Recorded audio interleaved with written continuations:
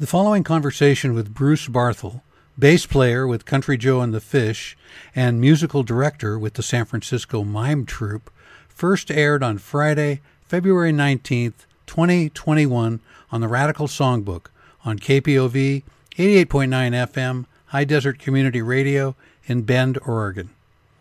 The Radical Songbook is hosted by Michael Funky. It is a 2-hour show highlighting the role that music plays in social justice and protest, and that airs Fridays at 10 a.m. Pacific Time. Bruce Barthol was the bass player with Country Joe and the Fish in the late 1960s. He played on their first 3 albums until he left the band in 1968. Barthol moved to Great Britain soon after and started another band, formerly Fat Harry, with a couple of other expats from the U.S. A few years later, after his return to the States, he played in the Energy Crisis and then became the musical director for the San Francisco Mime Troupe. I came of age with the Fish in the late 1960s, and I have been a fan of the Mime Troupe, as recent listeners can attest, for many decades. In 2017, I came across Barthol's name on a compilation CD called Spain in My Heart. I was producing a show about the Spanish Civil War, which originally aired on December 8, 2017, and included songs recorded in the 1930s, plus contemporary covers of some of those songs, and new music commemorating the Abraham Lincoln Brigade and others who fought in Spain to defend democracy against fascism in the late 1930s. Bruce Barthol wrote one of the songs I played on that show.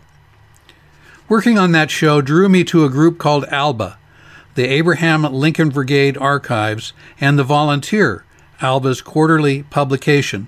I stumbled on Barthol's name in a copy of The Volunteer, looked into their archives, and came across a 2014 ALBA interview with him.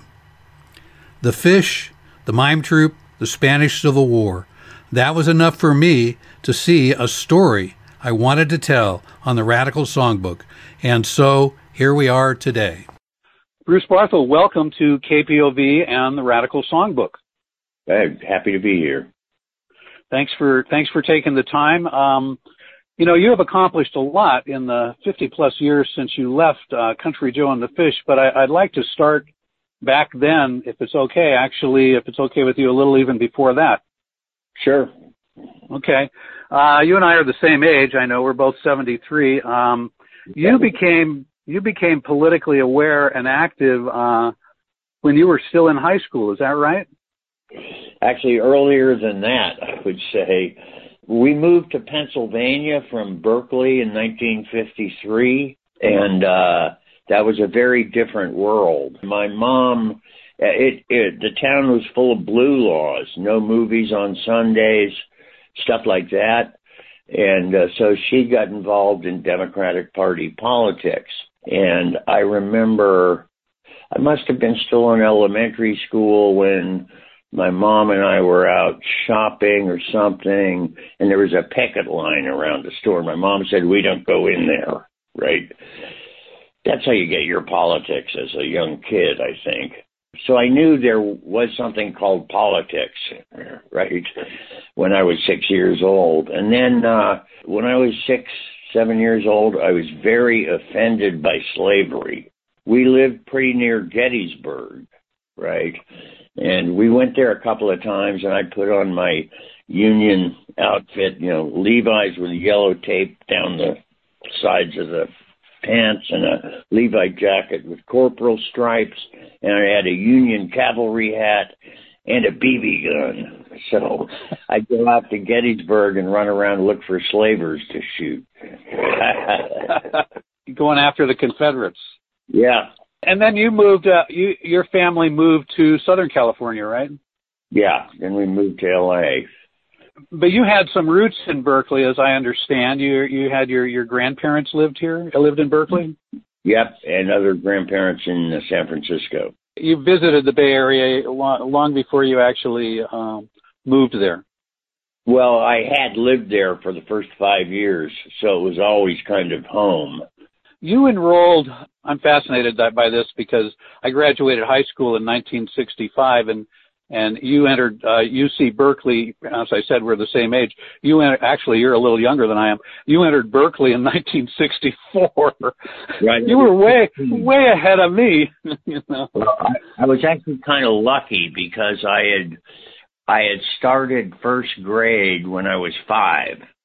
Then in November I turned 6. Well, I should have been cut off, right?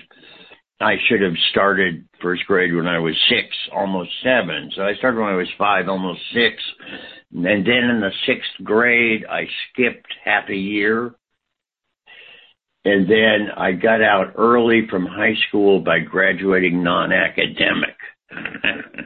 But I went to Berkeley. And you got into the University of California in Berkeley in 1964, which is an historic year at UC Berkeley with the free speech movement blossoming there. You got involved in that? Yeah, early on. I mean, it was pretty obvious that the university was out of its mind. The whole basis of the FSM was the university said we have to be free from secular and religious control. Therefore, you can't organize anything on campus. Right? So there were tables set up for CORE and SNCC and the Young Republicans and a bunch of other groups, right? And this had been, for decades, there'd been some tables set up, and they banned them because the picket lines for the civil rights movement every Friday night, it was in Jack London Square, where William Noland ate dinner because there was a protest, right? William Noland was the power in Oakland. He'd been a U.S. senator, and anyway, he owned the Oakland Tribune, as I recall. That's right. He called up the university and said, "Get these kids out of here." So they did. I did a show on the free speech movement back in 2014, the 50th anniversary, and I told listeners at that time, I said, basically, what it got down to was, it's hard to believe nowadays, but essentially it was a right to hand a political leaflet to one student didn't have the right to hand a political leaflet to another student, which today sounds ridiculous. It was ridiculous then. And it's strange to think that that's maybe the one political fight I was involved in that we won. Yeah. The students actually won. Of course, by winning, we then got Ronald Reagan as governor, who, for the first time, put tuition into, you now had to pay for a university, and he did some other terrible stuff as a result of the FSM. So beware what you win. Were you at Sproul Hall when Mario Savio spoke? Yeah. I was there and I marched in. I have to say that because I was only 17 and the student leadership went through the building saying if you're under 18, leave because you won't be processed in the same way. You'll go to a different jail. You'll have a different judge. You won't be allowed to blah, blah, blah. So I left. And so I wasn't arrested, but I was there the next morning on the picket line protesting the arrests. I ripped up my Young Democrats card on the steps of Sproul Hall. Were you into music? Were you playing music by then? I was a folkie. I'd been to a bunch of folk festivals, went to the Ash Grove and played guitar and harmonica and bad banjo and, there was a folk music boom that I saw begin because I think it was like in 63 maybe. There was a folk music show on an FM station in L.A. It was on for 2 hours. That's where I first heard Bob Dylan, who I went to the White Front, this department store, and asked the guy in the record department, "Do you have anything by this guy Bob Dylan, Dillon?" I thought he was named after Matt Dillon, the U.S. Marshal. So did they have a record? They did, and the guy was hip enough to know who I meant. Did you run into Joe McDonald down there? No. I was up in Berkeley. Yeah. And how did that come about in Berkeley? Joe, I guess I knew him slightly from the Jabberwock. the coffee house at Russell and Telegraph. And you already knew Barry Melton? Is that true? Is that the case? We went to high school together in L.A. So there you have 3 of the 5 initial original members of the Fish. Yeah. Actually, to be very specific, the first Fish had a gut bucket played by Richard Saunders and tambourine by another guy, and then Barry and Joe. So it's kind of a jug bandy kind of thing going on. Absolutely, yeah. There was only one electric instrument, and that was the guitar. As you know, I'm sure, I mean, that's how, Jerry Garcia, before the Dead, was playing in a jug band as well. I mean, that was a pretty popular route for a lot of young folk musicians to take, branching out from just doing a solo gig. Yeah, yeah. And it was always more fun for me anyway to play with other people. You guys were playing at the Jabberwock in Berkeley. Yeah, yeah. That was sort of our home base. I saw Country Joe and the Fish many times in the Bay Area. I saw you you wouldn't remember this, but I saw you at College of San Mateo when I was there. It was an anti-war rally of some sort. Was it an afternoon out-of-doors gig? Yeah, it was. Okay, I remember it, I think. Yeah. You do? Yeah. It was an afternoon outside gig at CSM. Yeah. And, a lot of bands, as you know, a lot of the bands in the Bay Area played the college circuit. I mean, we saw Big Brother and the Holding Company were there. The Grateful Dead played this was, I guess there was some local promoters who were able to get gigs for the local bands long before any of you had recording contracts. Not so much promoters, but students. It was more of one community. I didn't feel weird going on a college campus. I'd come off a college campus. Country Joe and the Fish, that's an odd name for a band amidst all kinds of odd names for bands. Where did that name come from? Can you tell our listeners? Yeah, it came from Country Joe had nothing to do with Joseph Stalin. That's the big story now. We're named after Joseph Stalin, and a quote from a Mao Zedong poem, which is correct. It's something like a revolutionary is a fish in the sea of the people. So, but this was all done with great humor, right? And right. Country Joe was, I think it didn't have anything to do with Joe. It was just a name that they picked, and then it stuck. I got to meet Country Joe's mother later in life. She was living up in Sonoma County sometime in the early 70s, and she actually did some typesetting for the Sonoma County Bugle up there. This probably was in 72 or 73, and we had put that was a struggling little paper, and we had put an ad in our paper saying we need typesetters, and the woman shows up and we said she would volunteer to typeset for us, and in the course of the conversation, we learned that she was Country Joe's mother, and we all went gaga over that. It's like, wow, you're Country Joe's mother. And then of course she went on to get elected to an office in Berkeley. Yeah. Well, Joe was what they called a red diaper baby, if I recall right. Yeah. Barry Melton was also a red baby. Yeah, and for our listeners, what that means is a red diaper baby means that you came from a family that was either members of the Communist Party or close to members of the Communist Party, or at least had been identified as radicals. Yeah, that's right. And I wasn't a red diaper baby. My folks were. I was raised as an anti-communist. Anti-communists were so insane in the 50s. If the Communist Party supported clean air, then by God, we're against it. So, my folks were what was called Stevenson Democrats from Adlai Stevenson's campaigns. So my first picket line was in 1960, and I went with my mom in L.A. down to the Democratic National Convention, where this upstart rich kid named Kennedy was going to get the nomination and take it away from Adlai Stevenson.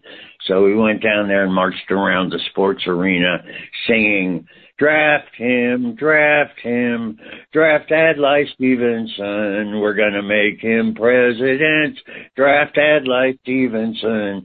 Dadley Stevenson was the candidate, the Democratic Party candidate in both 52 and 56, running against General Eisenhower. Yeah, Ike.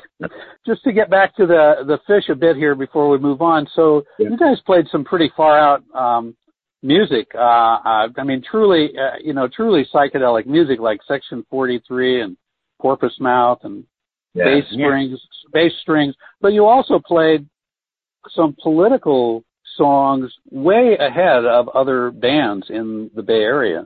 I Feel Like I'm Fixing to Die Rag, of course, is the most obvious one. How did that come about? Joe had written that before the band started, and it was just one of the tunes. It's not only an overtly political song. I mean, it's this upbeat. It's really kind of a fascinating song with the way you guys did that song. I mean, you've got that upbeat jug band rhythm going on. You've got the background vocals singing psychedelic.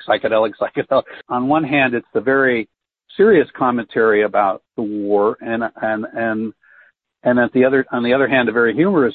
And you had this line: "Be the first one on your block to have your boy come home in a box." That must have really ticked off a few people. I don't have any proof of this, but maybe someone knows that Country Joe and the Fish, Pete Seeger, and Joan Baez were banned from military PX sales, and that we were also banned from Top 40 radio. Well, I know that Pete was. Yeah. Buffy St. Marie was as well. Okay, and Joan Baez and us. That's what I heard. So without using the word, let me ask you, what came first for the band, the Fish cheer or the F-bomb cheer? For the Fish cheer. I was out of the band when the cheer. The F cheer came about after I was out of the band, and I never actually liked it that much. You did some other funny stuff too. Sort of funny, serious stuff, like little short pieces that were kind of unique. The bomb song, the LSD commercial, the good guys, bad guys cheer. Yeah, we were always had a theatrical aspect, I think. That Daddy Walk, we used to.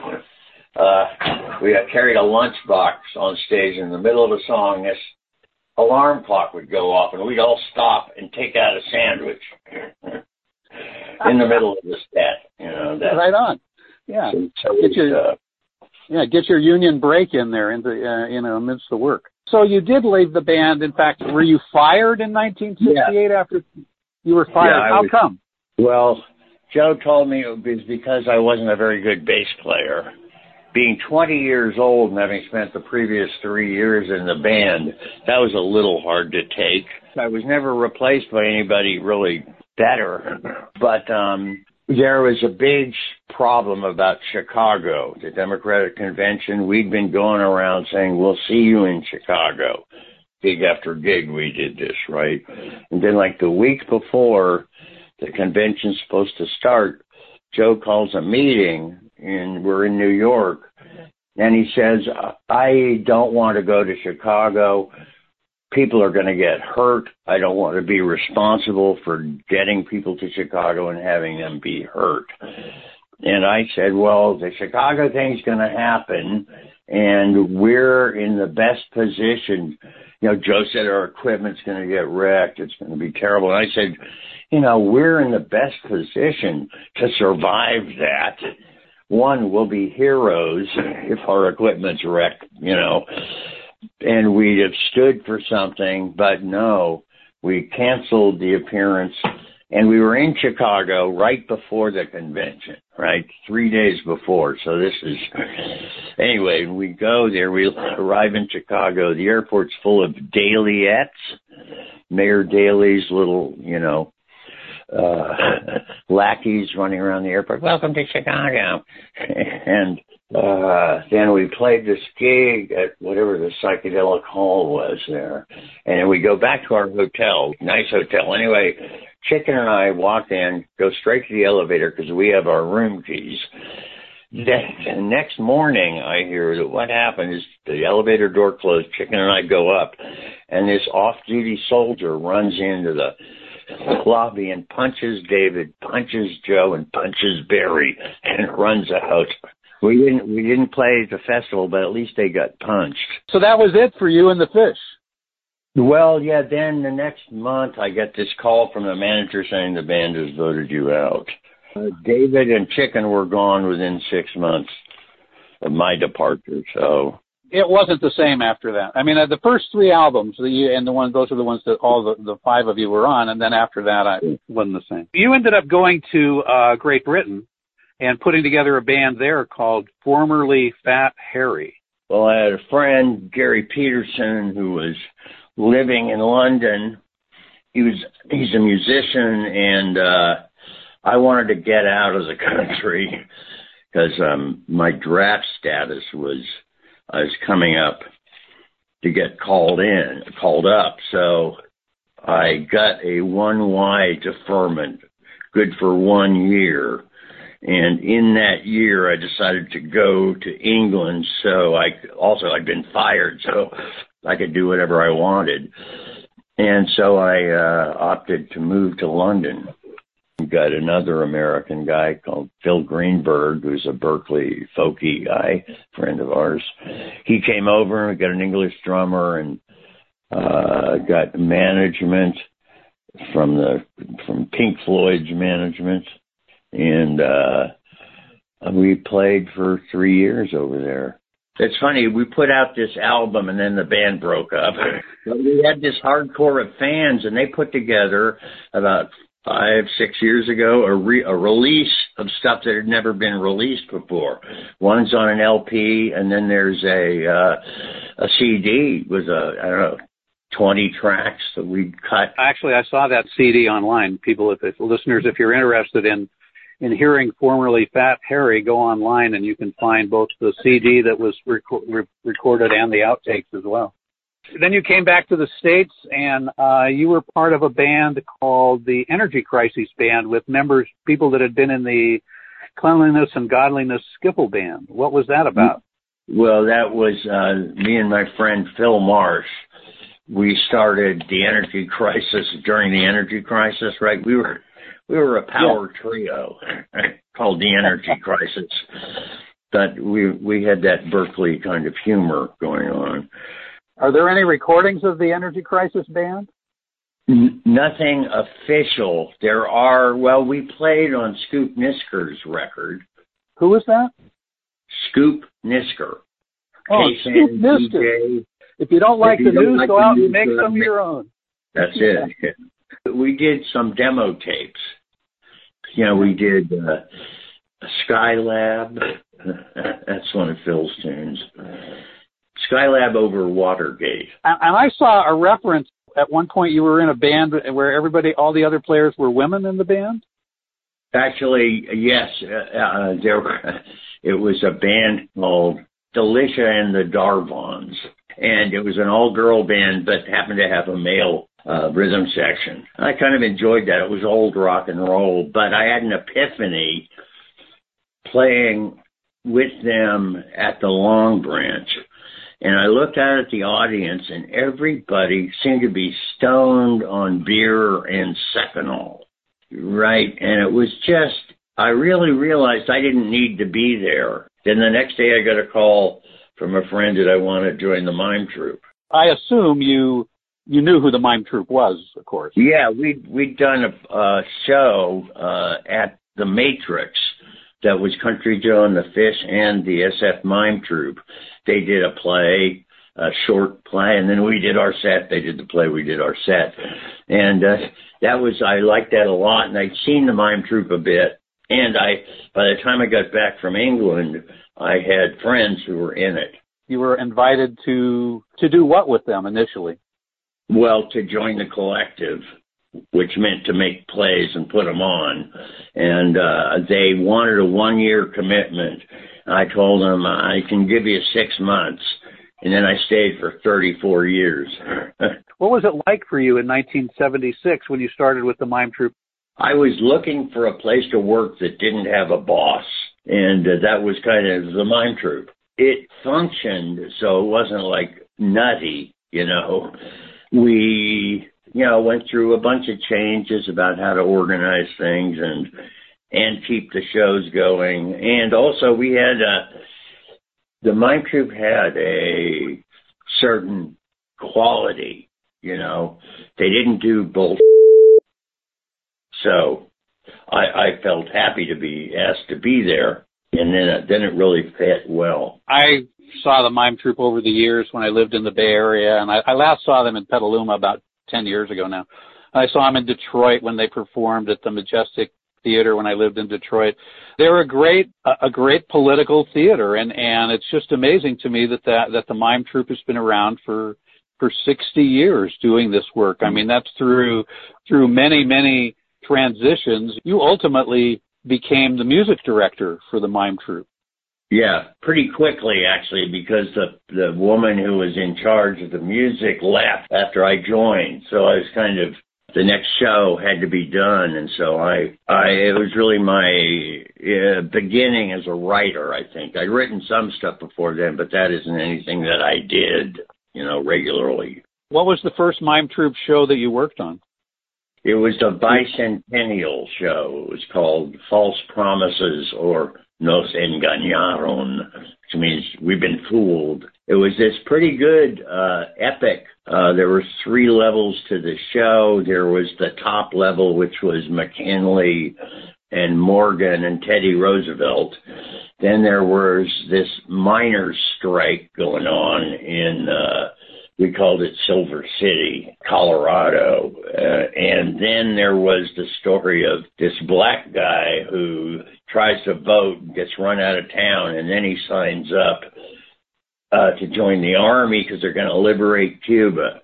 All these 3 stories like weave together over a couple of hours. That was my first show, and I wrote a couple of ditties, nothing real. Then the next show we were in Europe. We did this show that became Hotel Universe. And the first tune I wrote for it was called We Won't Move. And that's, for the Mime Troupe, has been something of a hit for the last 40 years. For our listeners, if you want to learn more about the Mime Troupe, you can go to sfmt.org and learn a lot, including a series of interviews with people that were part of the Mime Troupe, including Bruce Barthol, who I'm speaking to here. And you can see listen to some of the radio plays, you know, get a sense of what the Mime Troupe is about. And so somewhere along the line, you actually got a degree in musical theater. Yeah, I had a friend who was on the faculty at NYU, and he basically got me into a graduate program in musical theater. So I went there for 2 years. Was that while you were working at the Mime Troupe? Yeah, I'd go home in the summer and work on the show. When did you go to Cuba? 1980. The first American theater company to go since the Revolution. Yeah, that was fascinating. We also played East Berlin once. And you played Nicaragua? Yeah, we played the first and last International Theater Festival of Managua. What year was that? 86. And then I stayed on with a friend of mine, Ed Levy, from the Mime Troupe, and we attached ourselves to a couple of friends from this Mexican group and went up on this, basically a Sandinista USO tour, which was also fascinating. You worked there for 34 years. You must have enjoyed the work. Yeah, pretty much. And then finally, in the last decade, I was finding I was having to write the same song slightly differently, because the Mime Troupe basically does morality plays, right? And there's only so many times you can approach this situation, which was similar to this other situation. I found myself rewriting old songs, and I thought, well, maybe it's time somebody else do this, you know. Now, Daniel Savio is the musical director of all these radio plays that I played, Mario Savio's son. So yes. This is kind of fascinating to me in terms of your own personal history, that you saw his father. You knew of, if didn't know him personally, but you were there with him. And now his son Daniel is the musical director and doing a great job, I think. Yeah. No, we also wrote a show together with Joan Holden called FSM. And it was at the Berkeley Rep. during the reunion, the 50-year reunion. With Joan Holden. Yeah, she was the main Mime Troupe playwright for decades. She actually visited here in Bend, Oregon, when a local theater group did the play Nickel and Dimed based on Barbara Ehrenreich's book Nickel and Dimed. It was Joan Holden who took that book and turned it into a play. Yeah. And a local theater group, including friends of ours, performed in that play. And Joan Holden came up for one of the shows, maybe the premiere, I can't remember. But it was a great event here, and she did a great job on that play. It was a good book, too, the Barbara Ehrenreich book. Now, simultaneously with your working at the Mime Troupe, you also had developed an interest in the Spanish Civil War from the 1930s. And listeners know that I did a show about the Spanish Civil War a few years back. I think it was in 2017. And I actually included on that show a song that you wrote. You have a long history in terms of your involvement. Can you talk a bit about what drew your interest? What is it about the Spanish Civil War that drew your interest? Well, it first drew my interest when I lived in Spain in 1959 for 6 months. My dad was a university professor, and he had a sabbatical, and he got hired by USAID, I think, to go to Madrid and look at how he was an industrial psychologist and, basically consult with their industry. So we moved to Madrid, which was great. I really loved it there, although it was definitely, my mom could walk around Madrid anywhere, any time of day or night. That's how safe it was, right? But it was, my folks didn't like Franco. They were anti-Franco, right? So that was, I remember before we went, I was with my mom somewhere in the Sierra, I think, and my mom looked around and said, gee, this looks like where they might have shot For Whom the Bell Tolls. And I said, what's that, Mom? And so she told me a little bit. And then later I asked them, we're going to Spain. I said, are they communists in Spain? I was 11, right? And my mom said, no, they're worse. They're fascists. Yeah, Franco was around for well over, God, I don't know when he died, but at any rate. He died in 75, I believe. Yeah, a long, lingering fascist rule, basically, of Spain. So I read my Civil War book when I was there. I took it out from the air base at Torreon, and it was the life of El Campesino, a Republican general.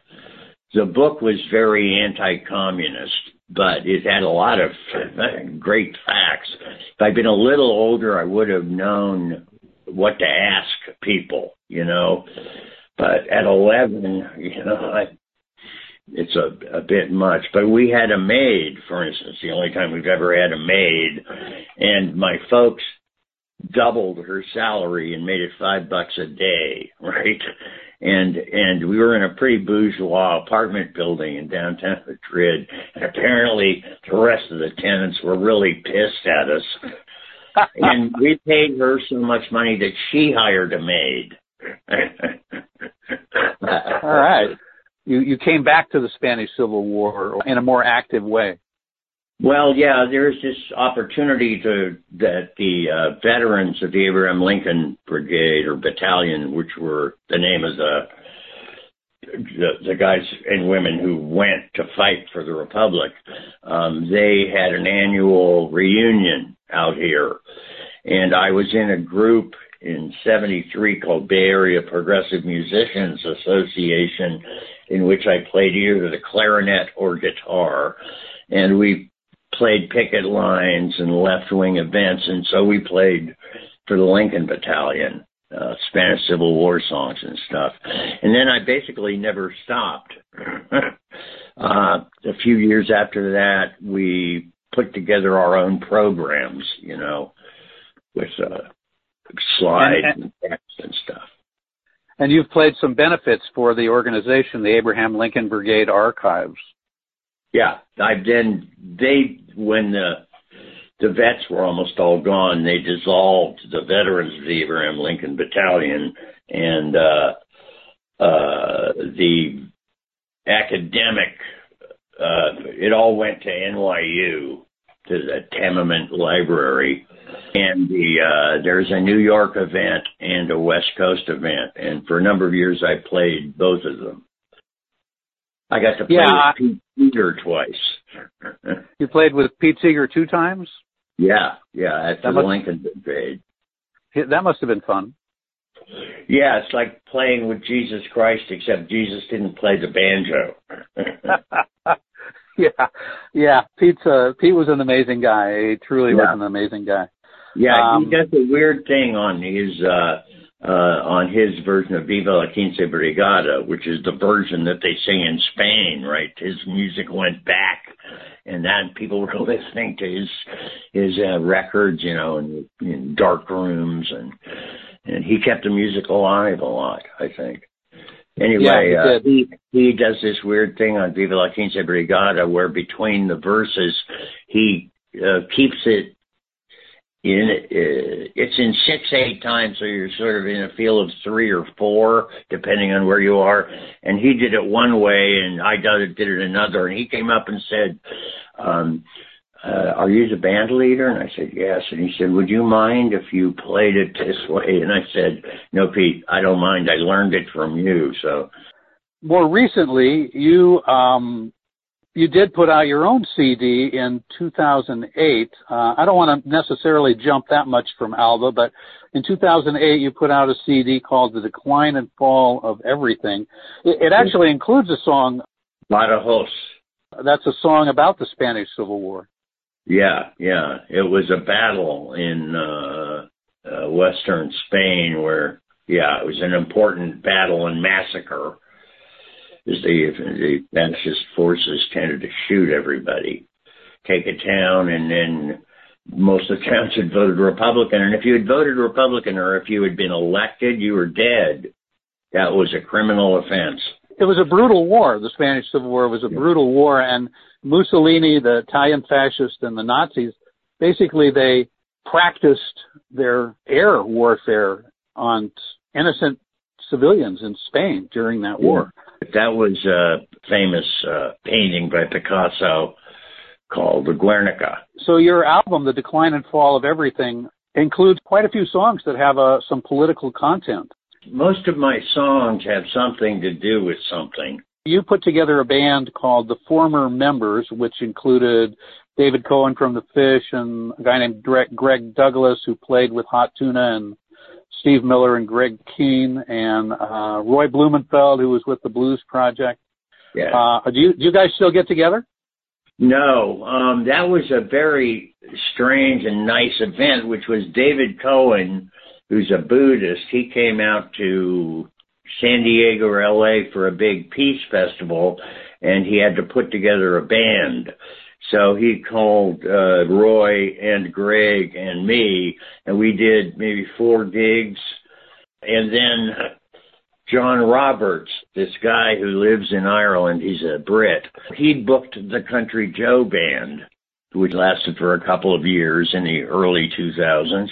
He said, "Do you guys want to tour England?" We weren't even really a band, and I said, "Sure." And everybody else said, "Sure." And so he got us a bunch of gigs, and we went to England, and we went to the house of this friend of mine who lives in Wales, who had a barn where we could stay and practice. And so we spent 5 days there working up a repertoire, and then we went out and we did 3 years of tours, one of which was 17 shows in 17 days. Everybody was, I guess, almost in their 70s or almost, and we functioned very well, and we were good, I think. Did you start your gigs earlier than 10 p.m.? We tried to.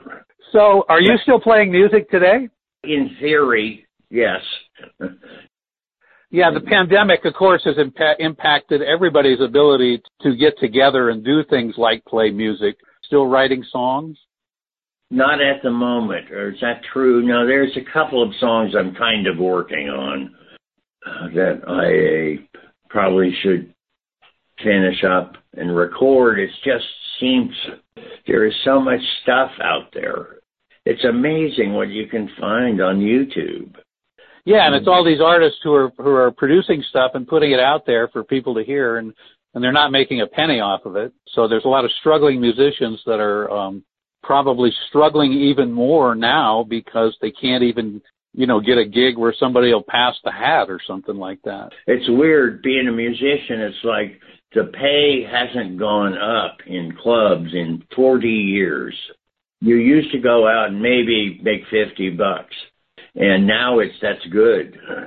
After the former members, John Roberts, we decided that I would do a solo thing. So I did 3 years of tours in Ireland and England, which was fun. As somebody who's been politically active for more than your adult life and musically active, how do you feel about the current political situation here in the U.S. and around the world? Well, it's split. These are the worst of times. On the other hand, we've just had a year in which millions of white people marched for black people in this country. And that is amazing. When Black Lives Matter started, there were demonstrations in every state of the Union. Reminded me of 1968, except for the coronavirus, which has totally screwed things up. Sorry. I just hope that some of these possibilities are realized. Well, I've enjoyed it. Thanks so much, Bruce. I've really enjoyed it, too, and so I really appreciate it. Okay, man. Thanks for listening to this KPOV podcast. KPOV is community radio for the high desert of Central Oregon. For more information and a program schedule, go to kpov.org. We value your feedback. Drop us a note at podcast@kpov.org.